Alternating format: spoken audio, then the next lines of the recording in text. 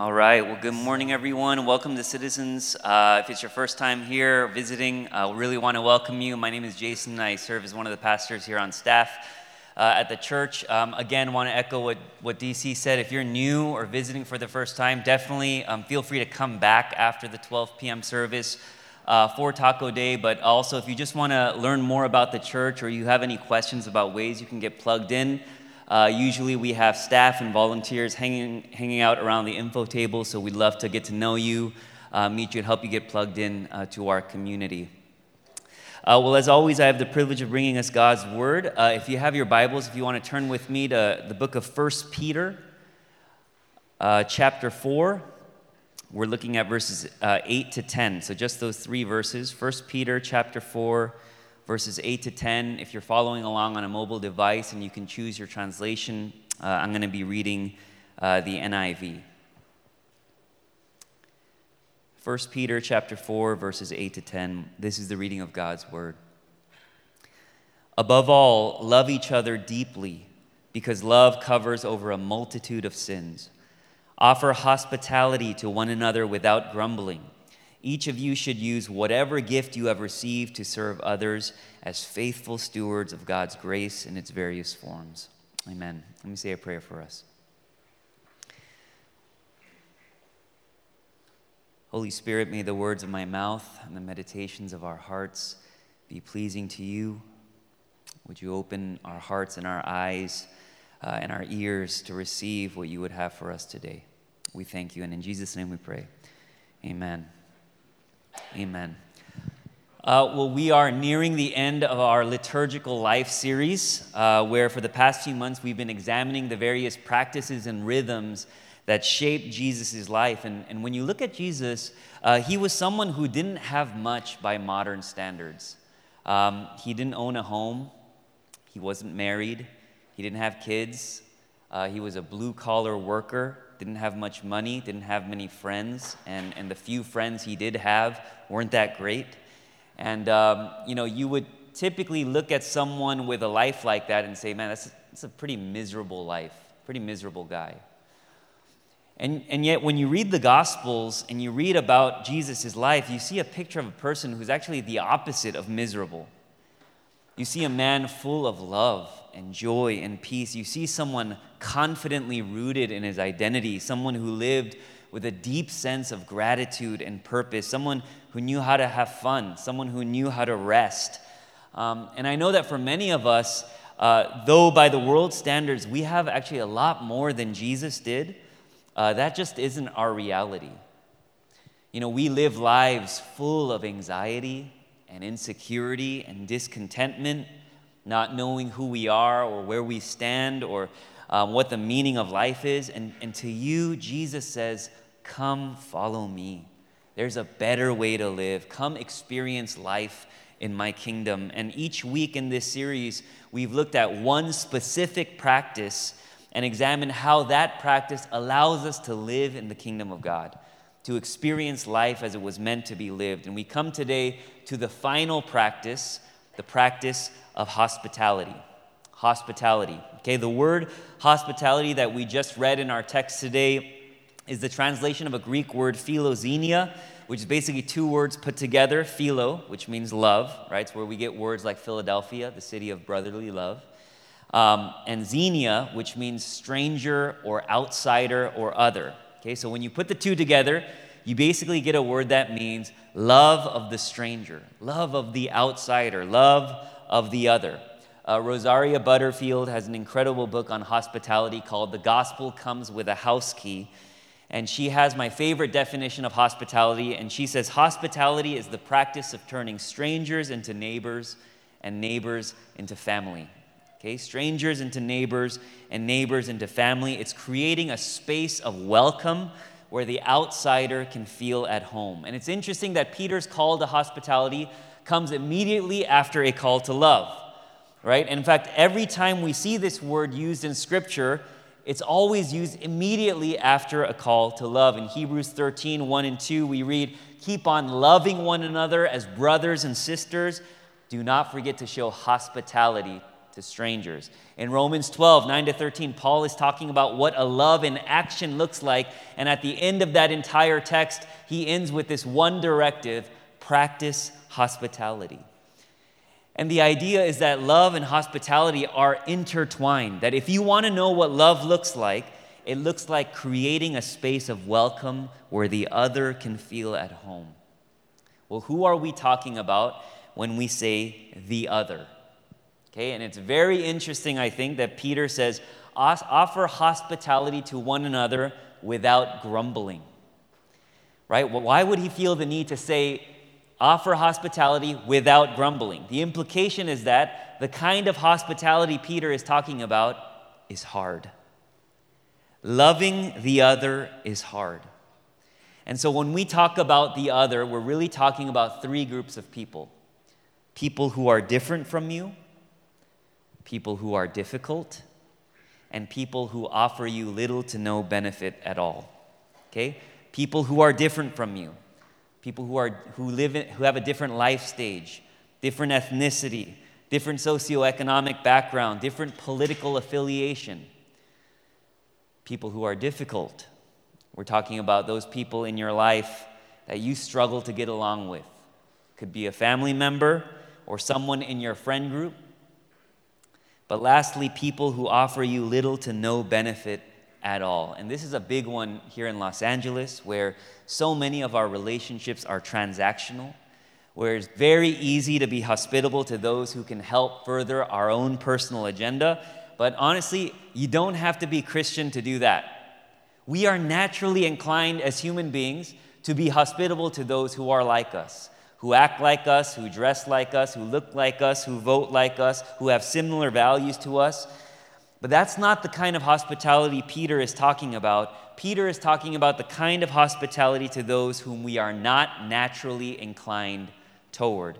In Luke 14, there's this section where Jesus is talking, he's at a dinner party and he's talking to his host, and he says, look, when you have a luncheon or dinner, don't invite your friends, don't invite your brothers and sisters, don't invite your relatives, don't invite your rich neighbors, because if you do invite them, they might invite you back, and you're going to be repaid. And he said, the next time you throw a banquet, invite the poor, the lame, the crippled, the blind, and you will be blessed. And let me just tell you, that kind of hospitality is transformative. Up to the second grade, I went to a small Lutheran school in Lakewood, California, and I was the only Asian kid in the entire school, and this is before Asian food and Asian culture were a thing. And my mom would pack me, now looking back, I feel so sad that I didn't fully enjoy these beautiful bento boxes that my mom would pack me with rice and kimchi and dumplings. And I hated lunchtime, because every time I opened my lunch, all the kids would be like, what's that smell? I would beg my mom to buy me Lunchables. And it's I tried Lunchables recently, and they're disgusting. I don't even know why, but they were just so cool back then because everyone brought them. And, my mom probably was like, are you serious? You want that over the food I'm cooking you? And you think that as a second grader, you wouldn't care about these things, but you do care. And they do matter. And every day, lunchtime would give me deep anxiety. I would either try to eat as fast as I possibly could, or sometimes I would purposely forget my lunch so that the school would have to call my mom and she'd have to bring me McDonald's, okay? And nobody wanted me to sit at their table, and that's traumatizing as a second grader. And some of you already know this story, and I talk about it all the time because it's my roots, but this is also before I officially changed my name to Jason, so I still had my Korean name, which my parents spelled incorrectly on my birth certificate, so my legal name was Chunky Min. And so by all measures, I did not fit in school at all. Okay, I was a Korean boy named Chunky who brought weird food to school, okay? But there was one day when a kid named Nathan Myers, okay, and I still remember his name. This is how impactful this moment was. His mom was actually a 5th grade teacher at our school, so everyone knew who he was. He was super popular, and I was eating kimbap, which is these Korean seaweed rice rolls, and he asked me if he could have one. okay? And this part, I'm probably making this up, being dramatic, because like it felt like the entire school was looking at that moment, right? And, you know, in my mind, that's what happened, and so that's reality, okay? Everyone's looking, and I give him one, and he puts it in his mouth, and he's like, and he's like, want to trade? And like, it was such a simple act, but after that, it felt like I was cool all of a sudden. And every day, there was a seat open at his table, and he would be like, Chunky, come sit down, right? Like, this seat is for you. And we became best friends. The rest of second grade was amazing. And it was such a simple act of hospitality, creating a space of welcome where I, the outsider, could feel at home. And there are few things that are more viscerally experienced than when a person receives hospitality, when somebody makes room at the table for you. I may have been 7 years old, but I felt all of that, and I still remember it to this day. And when I think about a practice that can transform the world, a practice that we so desperately need to recover in our current culture, it's this practice of hospitality. We live in a time right now that is increasingly inhospitable. Rather than creating spaces of welcome, we're constantly drawing lines in the sand. We see more tribalism, more exclusion than ever before. We're seeing a loss of civility in discourse. You have people blasting each other on Twitter every day, creating boundaries of who's in and who's out. There's no more giving people the benefit of the doubt anymore. We make snap judgments. We keep people out of our lives who are different from us or disagree with us. And our first instinct is no longer to welcome, but to cancel. Right? And we create these arbitrary standards, and we just cancel people who don't fit those standards. The Atlantic ran an op-ed recently about cancel culture, and the title of the article was "The Move to Eradicate Disagreement." And the idea of the article was that in this world today, we all have a set of values that we use to turn people into the other. And we keep people out. And now, rather than actually create space for more voices at the table, our first move when someone disagrees with us or says something we don't like is to demonize them and dehumanize them. We basically eliminate them from our lives, right? And so more and more, we find ourselves sitting at tables with people who think exactly like us, who look like us, who act like us, because we would never want to be caught dead sitting at a table with them, with those people. In the first century Jewish society, who you sat with for meals said a lot about you. Okay, they even had a term for this. It was called table fellowship. And sharing a table with someone meant you were inviting that person into your life. It meant that you were sharing life together. And so a teacher of the Torah, a respectable religious leader, would never be caught dead eating with someone who society deemed unworthy or unclean. But when you look at Jesus' life and ministry, his table was always full of people the world would have canceled. Prostitutes, tax collectors, sinners, the villains of society. And I think you've seen the shirts like Jesus is my homeboy. Like we like to romanticize this image of Jesus as a super punk rock guy who used to like hang out with rebels and misfits. Like Jesus was really cool. No, most scholars say that actually the best way to think about how society viewed tax collectors and prostitutes in Jesus' time was the way our society views pedophiles and racists. And I want you to imagine that just for a moment. Imagine you're scrolling through your IG feed and you see your community group leader having dinner with a known racist. What would go through your mind? And you have to ask yourself, if you were living in Jesus' time, would you really have followed him, or would you have canceled him? Because he was hanging out with all the wrong people. This is why he was so despised by the religious leaders of his day. They had good reason to hate the man. And while Jesus never condoned sin or evil or injustice, it never stopped him from making room at the table for those the world had written off. And if that makes you feel uncomfortable, it should. So the big question for us today is, who's at your table? Who's at your table? Both literally and figuratively. Or maybe a better question is, who's not at your table? And why are they not at your table? Is it because they're too liberal? Too conservative? Not enough followers? Too Christian?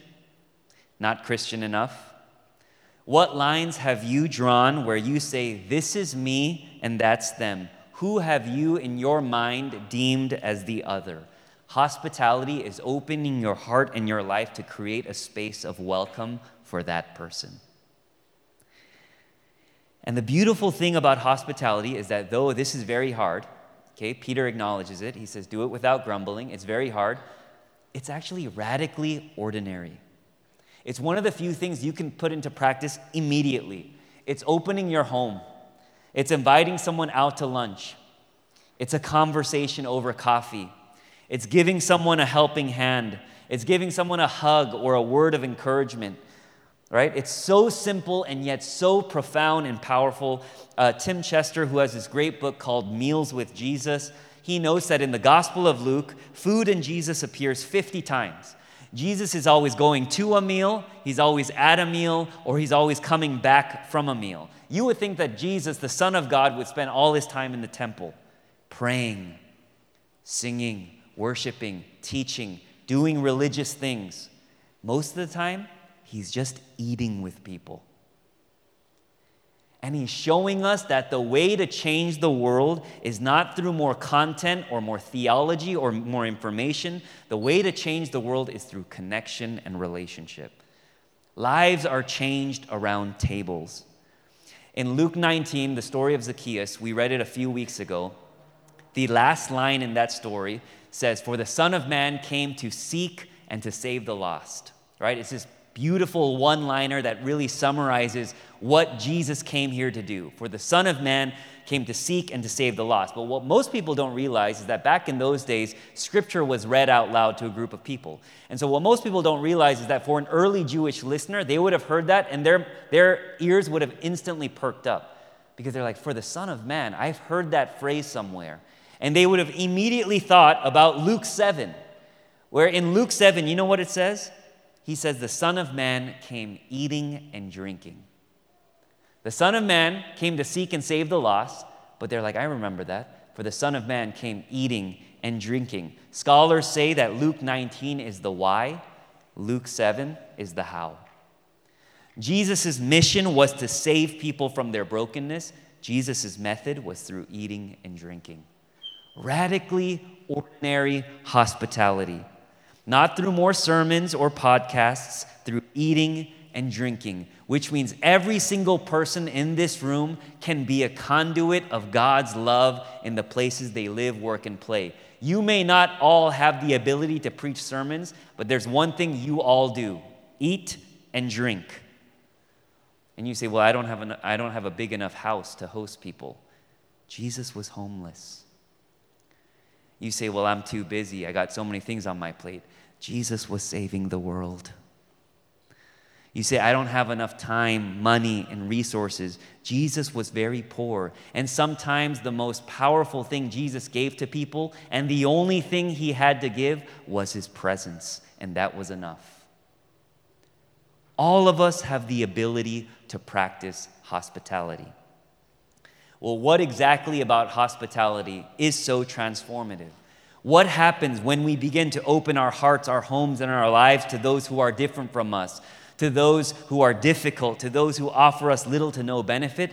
Healing happens. The word hospitality and the word hospital have the same etymology. Have you ever thought about that?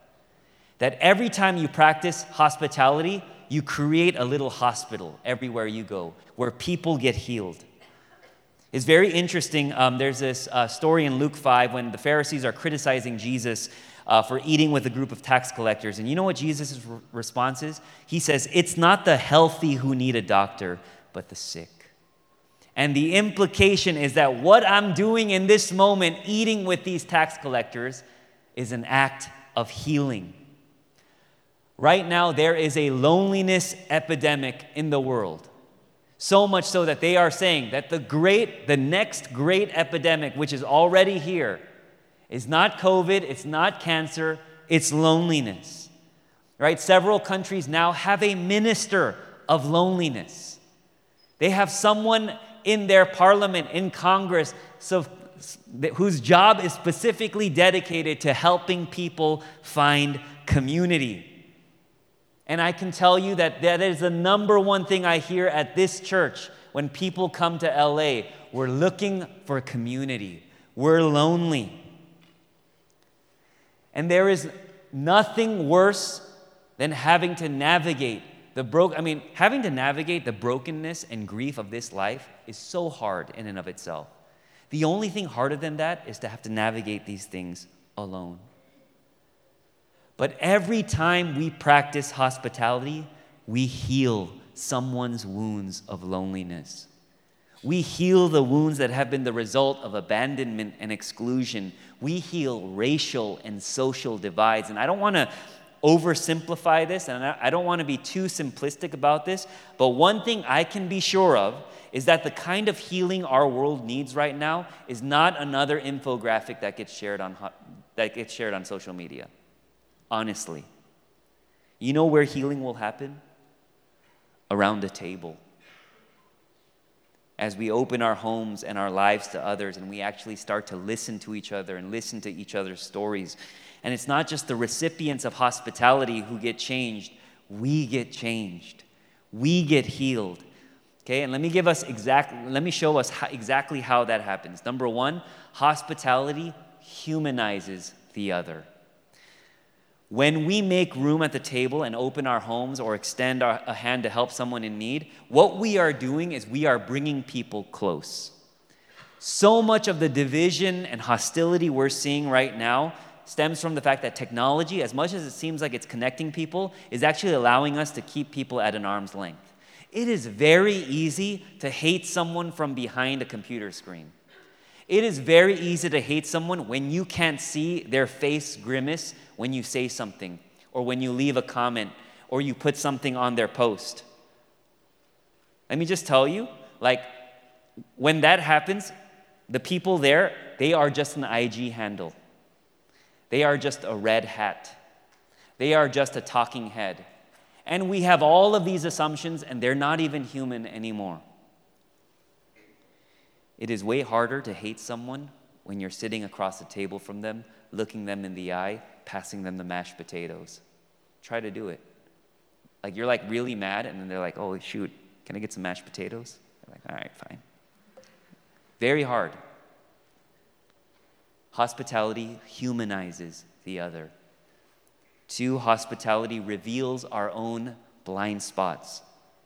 Here's what's going to happen when we begin to open our hearts and our lives to people who are different from us or people who are difficult.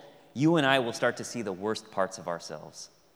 And that's going to kind of suck, but we cannot change something we aren't aware of. If you want to know your privilege, start hanging out with people who are less privileged than you are. And you will see immediately in your conversation how so much of what you say and how you think comes from a place of privilege. If you want to learn forgiveness, if you want to learn humility, if you want to learn patience, spend time with people you're probably going to have to forgive sometimes, and you're probably going to have to be patient with. Right? And obviously there's some discernment there, and sometimes boundaries are healthy, but I think our natural impulse is always, the moment someone doesn't quite fit into our box, we say, yeah, I'm going to pass.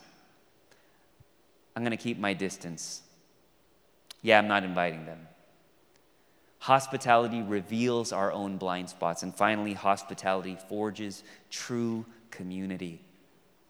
Not a community built around sameness, where everyone agrees with you, but a robust community built around difference, where we embrace and we value the image of God in every human being, where we welcome the beauty and uniqueness of another person's life into our own, where our posture is not, you know what, my life would be so much better without you, but our posture is, my life would not be the same without you. I need you in my life. I mentioned Rosaria Butterfield's book, and for those of you who don't know who Rosaria Butterfield is, she was a liberal feminist professor at Syracuse University whose specialty was in queer theory, okay? And in the late 90s, she wrote an extremely controversial op-ed just blasting this, I don't know if you remember, this 90s Christian men's movement called the Promise Keepers, okay? And like a whole bunch of Christian men would get into stadiums and they would get together. And the article was a blistering condemnation of Christianity, patriarchy, and of Christian men in general, okay? Well, she opens the mail one day and she gets this letter, and it's like on this beautiful stationery. And she gets this letter in response to her article from a man named Ken Smith. And he's an older evangelical pastor. And at the end of this letter, basically Ken Smith says, "Would love to have you over for dinner." And she's like, oof, like I could be walking into a trap here. But you know what? This is going to be great for my research. Because I know that this guy's going to try to mansplain everything to me. I know that I feel like his entire church is going to be waiting there to pray for me and try to pray the gay out of me. And I know that he's going to see me as a project, and I know that he's just going to confirm everything I believe about evangelicals. Well, she gets to his house, and she's surprised to discover the exact opposite. It was just his wife, Floy, and Ken, this elderly couple, having her over for dinner. And they just talked about life. They talked about their stories. Floy even cooked a vegetarian meal, knowing that she was vegetarian. And that was it. And you know what happened? She came over the next week, too. And the week after that. And the week after that. And soon they became great friends, and they started to share life together. And then at some point, Rosaria said, "You know what, can I start bringing over some of my friends too?" And she brings over her friends, and she talks about how no matter who she brought, this couple treated them like family. And when asked about her journey, she often says, "At the end of the day, I attribute everything that happened to me to this home." And she says one day she thought to herself, "I don't know what the heck Ken Smith has, but whatever it is, I know we need a lot more of that in the world." And so one day she said, "Hey, Ken, can I ask you some questions about the Bible that I think are very problematic? Can I check out your church? Can we talk about why Christians believe X, Y, and Z?" And they sat down and they had a conversation. And over time, God used these simple acts of hospitality to draw this woman to the faith. And she said, at the end of the day, it was meals. It was friendship without strings attached. It was a pastor and his wife who were known for a different viewpoint than mine, who were not afraid to open their door to welcome me in and sit with me. And in this home, Rosaria Butterfield was no longer one of those raging liberals. And Ken Smith was no longer one of those misogynistic, patriarchal, evangelical pastors. It was two humans learning to see the image of God in one another, and healing happened.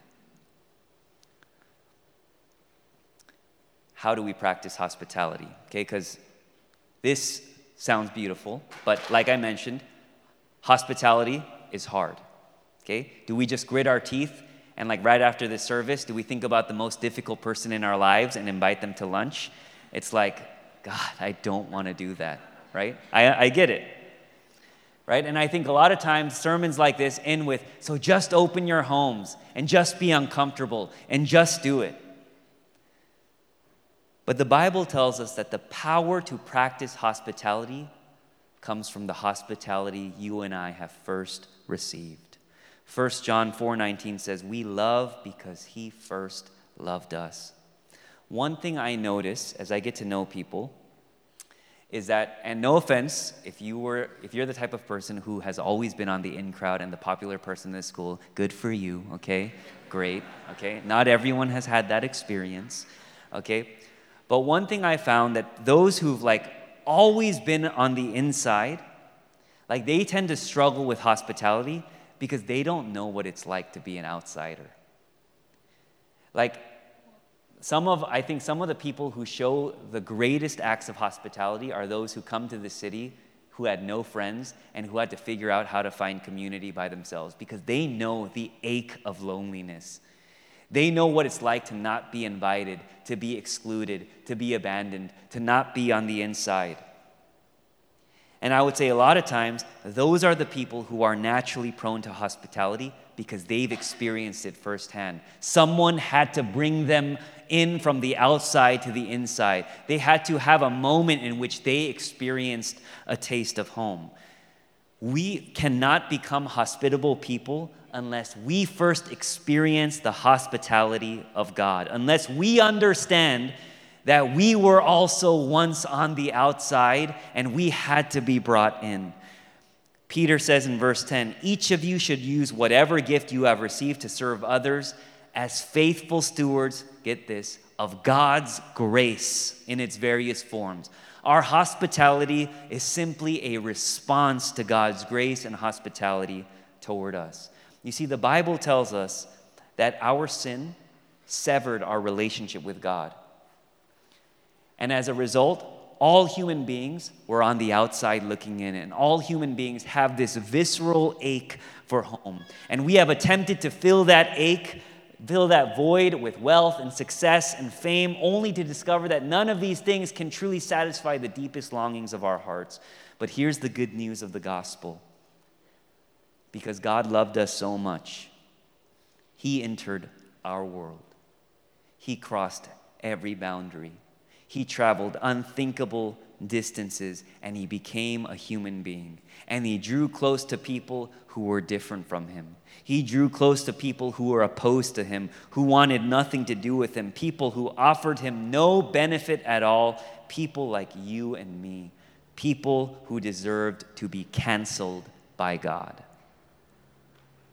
And yet, rather than cancel us, in perhaps the greatest act of hospitality in history, Jesus Christ hung on a cross. And He gave His life as a ransom for our sins so that you and I would be welcomed into His family. And He didn't just make room at the table, He was cast out so that you and I would be brought in.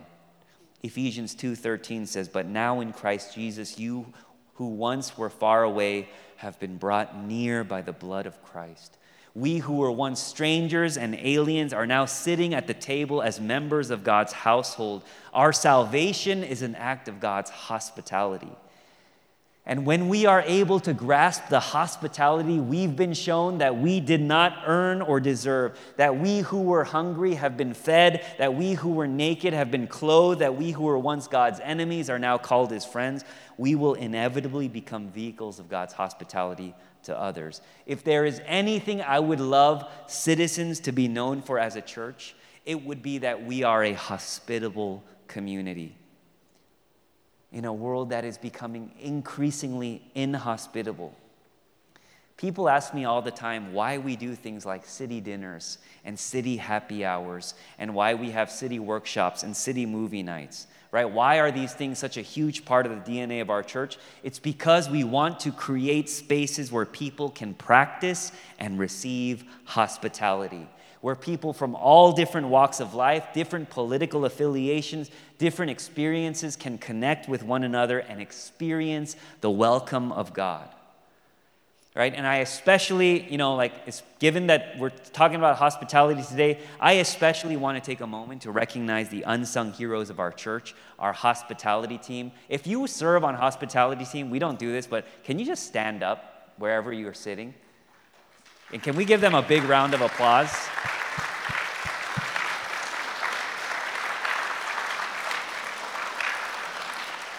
They're like, what is this? Like, why are you doing this? I'm sorry. These faithful volunteers, literally you could count on one hand the number of volunteers who just stood up. And these faithful volunteers who could be doing a lot of other things on Sunday morning are here every week, and I believe they are setting the table for us to experience the welcome of God.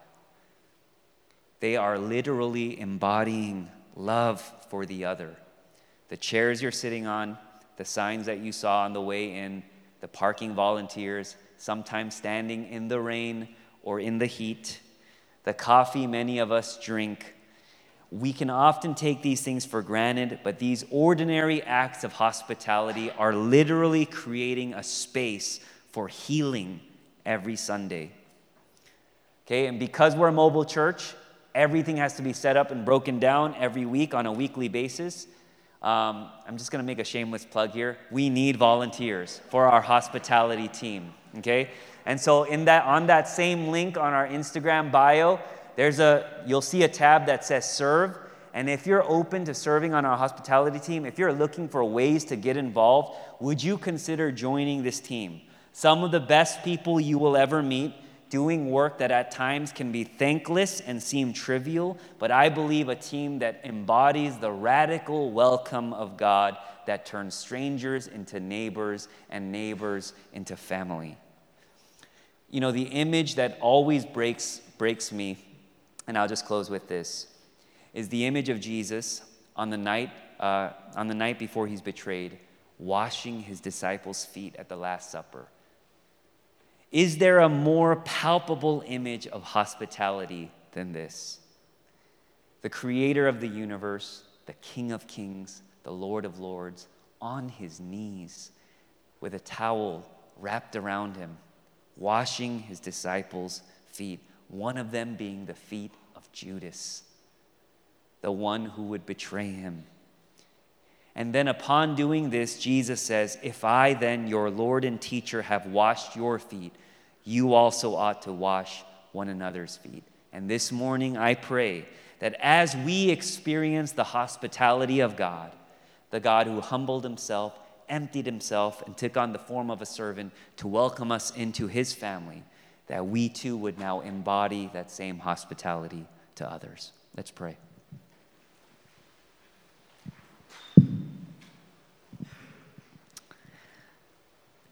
As our worship team comes back up, I just want to give us a moment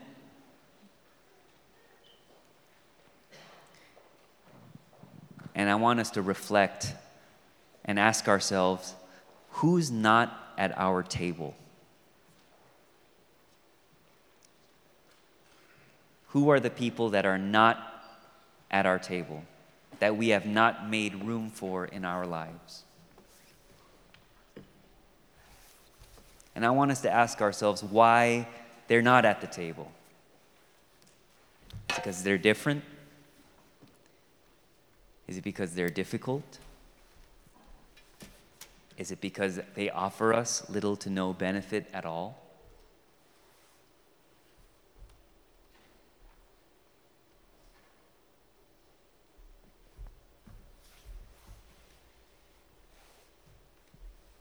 And I think often the reason why people are not at the table and the reason we struggle to practice hospitality is that we haven't yet first received God's hospitality toward us. So in this moment, I want us to give us an opportunity to ask the Spirit to reveal that to us, for us to be served by Christ.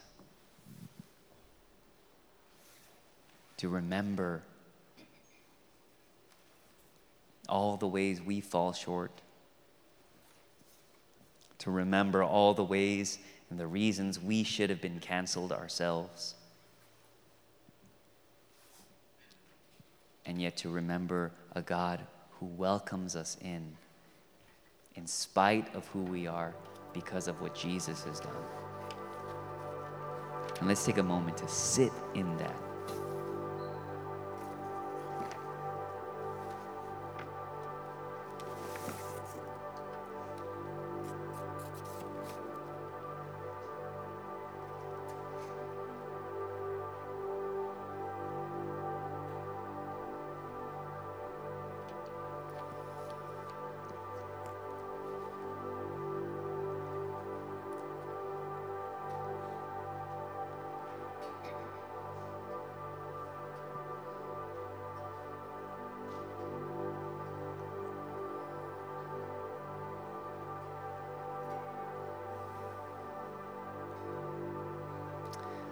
Lord, I know that many of us come here with baggage.